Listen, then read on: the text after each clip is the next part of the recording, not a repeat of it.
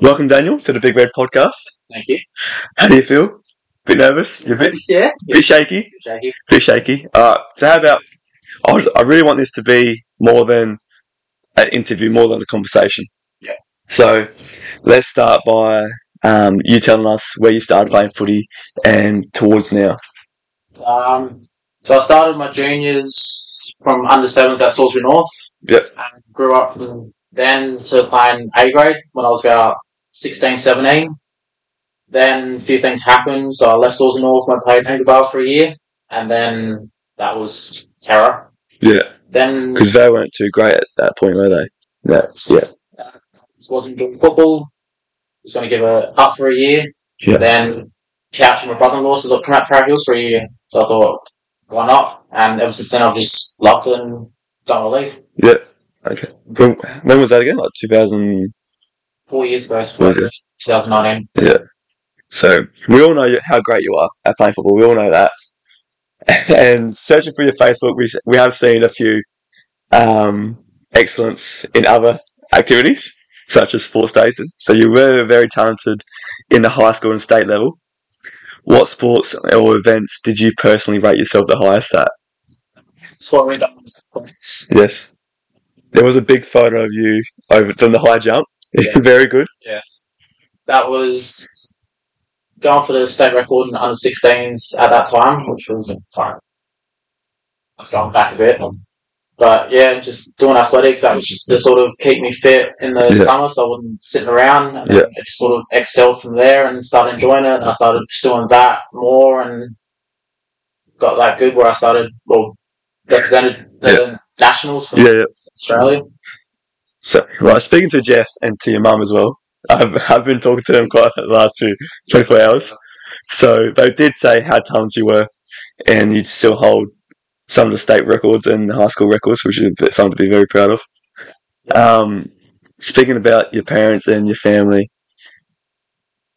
who are some of the people in your life that influenced your career the most?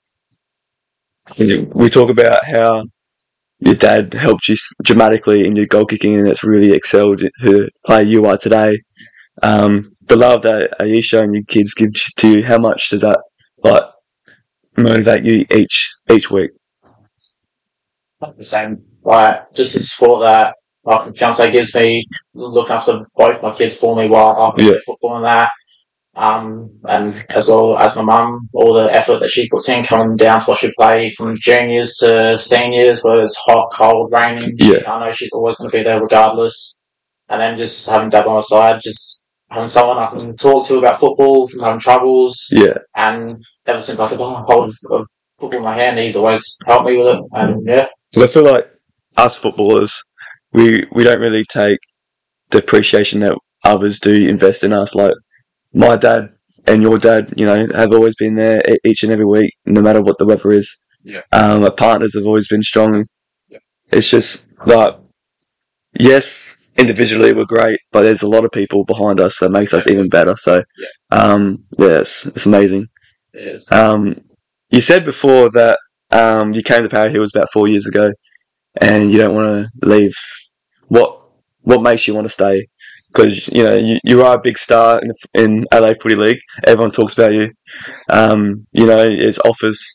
I'm sure that always come to you and always say, "Oh, Weetra, come give us a go," sort of thing. What makes Parra Hills so great, and why do you want to stay here? It's just the camaraderie, the brotherhoodship. Like people say, it's like they're your brothers, stuff like that. But it was like a big family. Yeah. Like most high footy clubs, some of them have certain groups where if you're not part of that group, you're sort of the outcast. Yeah. Where here at Parra Hills, it's just like one massive family, and it's just hard to leave. I just love everyone here.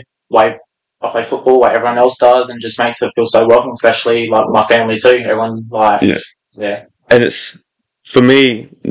Having a family myself, being a part of a club where you feel safe, when you're trying to play football, but your mind's, what's my missus or what my daughter's doing, sort of thing. So knowing that you're in a safe environment really, makes me want to stay a bit longer myself. So, now this is a question that I really want to ask you, because you face a lot of attention each and every week. So how do you deal with getting a lot of attention every week? You know, your 2v1s, your 3v1s and 4v1s all the time. Does it take a toll on you mentally or physically? Or is it just a motivation thing for you saying, oh, look, they rate me, obviously. So how does that come to play? Because it would get tiring. It has its moments, but it just sort of depends who I'm playing on as well. So I've known most people in the Adelaide Footy League. So if I know them, I know how they play, so I know what I have to do or how I have to beat them. Yeah, okay. But yeah, the 3-on-1s, 4-on-1s, it does get challenging. But then when you get the help from your mates, and that just sort of makes it that little bit more easier. And yeah, how easy? How easy was Karim? He is a superstar. I sort of rate him. He's very similar to me. Same speed, same athleticism. Yeah. I played on. Would you out jump him in high jump? Oh, sure. Yes. Okay. Nah. Grim's a very, very good player. Very hard to play on. I sort of worked out how to beat him. Played him a couple of times. He beat me most times, and I sort of slowly worked out how I had to beat him. And then last couple of times, I did get the jump on him, and I kicked him 4 or 5 goals. Yeah. Which I still tell him to this day. Yeah, great. Being a huge AFL fan, as we all know, as we all are, and unfortunately, you do go for the Crows. Has there been a player where you try to base your game on back then or now as a youngster? Growing up, I've always had a few back in the olden days, like your Ronnie Byrne, the Andrew McLeod. But one person in particular I've always looked up to, I've liked the way he played, and I sort of try and make way, was Brett Burton. Mm-hmm. Always loved watching him take his speckies. The Birdman? Always watching him take speckies, and I was always doing that in juniors and growing up seniors too, always going for that high-fly marks. And yeah. What was your best hanger? Okay, I saw a photo of you against Mawson Lakes. That was a huge one. That's gone. There is photos I got sent of you in your Salisbury North days. I will post them on the Big Red Podcast Instagram page. I will do that.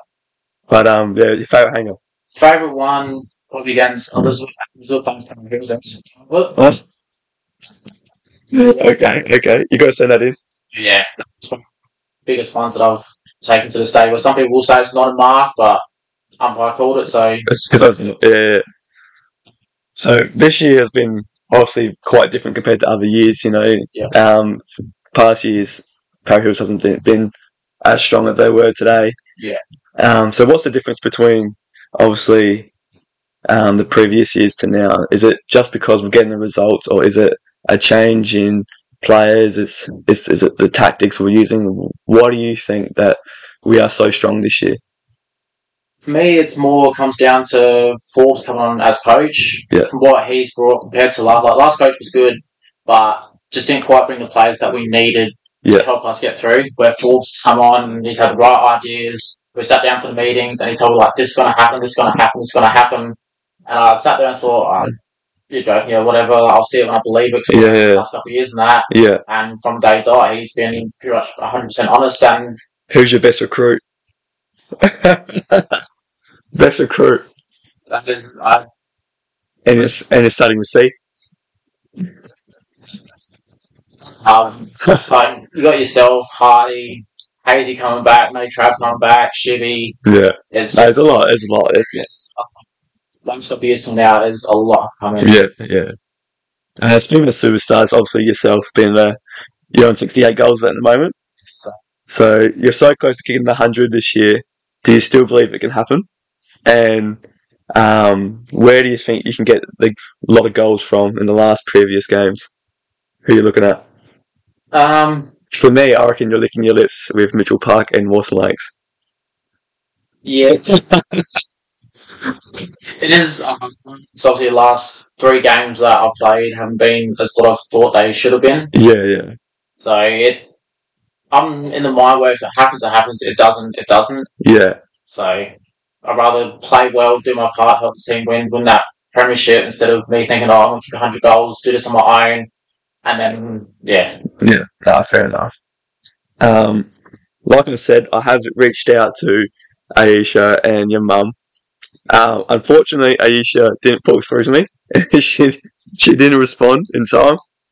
But your mum and your dad called me about probably an hour or two ago, and they did feed me with a little story involving a Smartie when you were young. So would you like to elaborate on that story for me, please?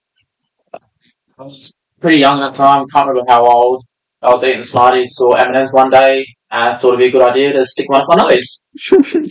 And then realising that it wouldn't come out, I started freaking out. Went to mum and dad, and I can't remember if they were panicking or not, but took me into the hospital. Yeah. Sitting there for a bit, doctors having a look, goes, alright, yeah, we'll get some stuff, get it out, just give me half an hour or two. You were waiting for about 4 or 5 hours at the hospital at that point. Yeah. Yeah. Yeah, I'm sitting there for a couple of hours, and doctor comes back, goes, oh, like, ready to take it out? And I go, it's gone. Like, what do you mean? He said, I swallowed it. Oh, what a stitch. Yeah. So that basically wraps up our little main questions I wanted to ask. But there is a little rapid fire sort of segment here. So there's about 6 questions. Yeah. Just off the top of your head. Who's your celebrity crush? The blonde chick from Big Bang Theory, Kelly Kiko. Oh, Penny. No, yes. Yeah, is that it? Penny, you like Penny? Favourite team to play against ever? Like, who do you feast on? More so like some. This year, or it could be any years. Yeah. Okay. Most annoying bloke at the club. Best mate at the club. Wait, what's your pub meal? Chicken palmy. And Coles or Woolies? Or Drake's? Gotta go Woolies. Really? Always found Woolies. Awesome. So, to wrap it up, I want to say thank you for coming on. I know how nervous you were. Yeah. You're very nervous. That's why you ran late, because you were trying to get out of it. Just to wrap it up, thank you so much. And I'd like to end this podcast in what is one of your warm-up songs in your playlist to, give us an outro. Because you did give me the headphones one. I think it was against Mitch Hackham. And it was a Frozen remix. Frozen remix. So, yes. Yeah, you like that one? Is that your favourite one? All right, mate.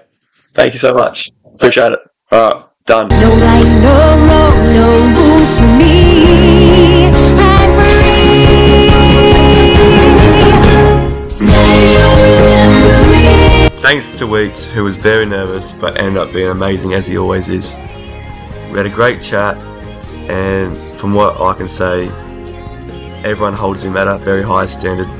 I try to contact everyone in his family, but I have nothing bad to say about him. He's just an amazing friend, a son, partner, and a dad. I do apologise for the interruptions throughout the podcast. Just to clear up some of Daniel's answers, he did answer myself as the most annoying and Bailey Spackman as his bestie at the club. Let me know who should be next, and we'll try to get him on. I'm looking at Matty Travis or Jason Hay. It should be good. Alright guys, thanks. Until next time.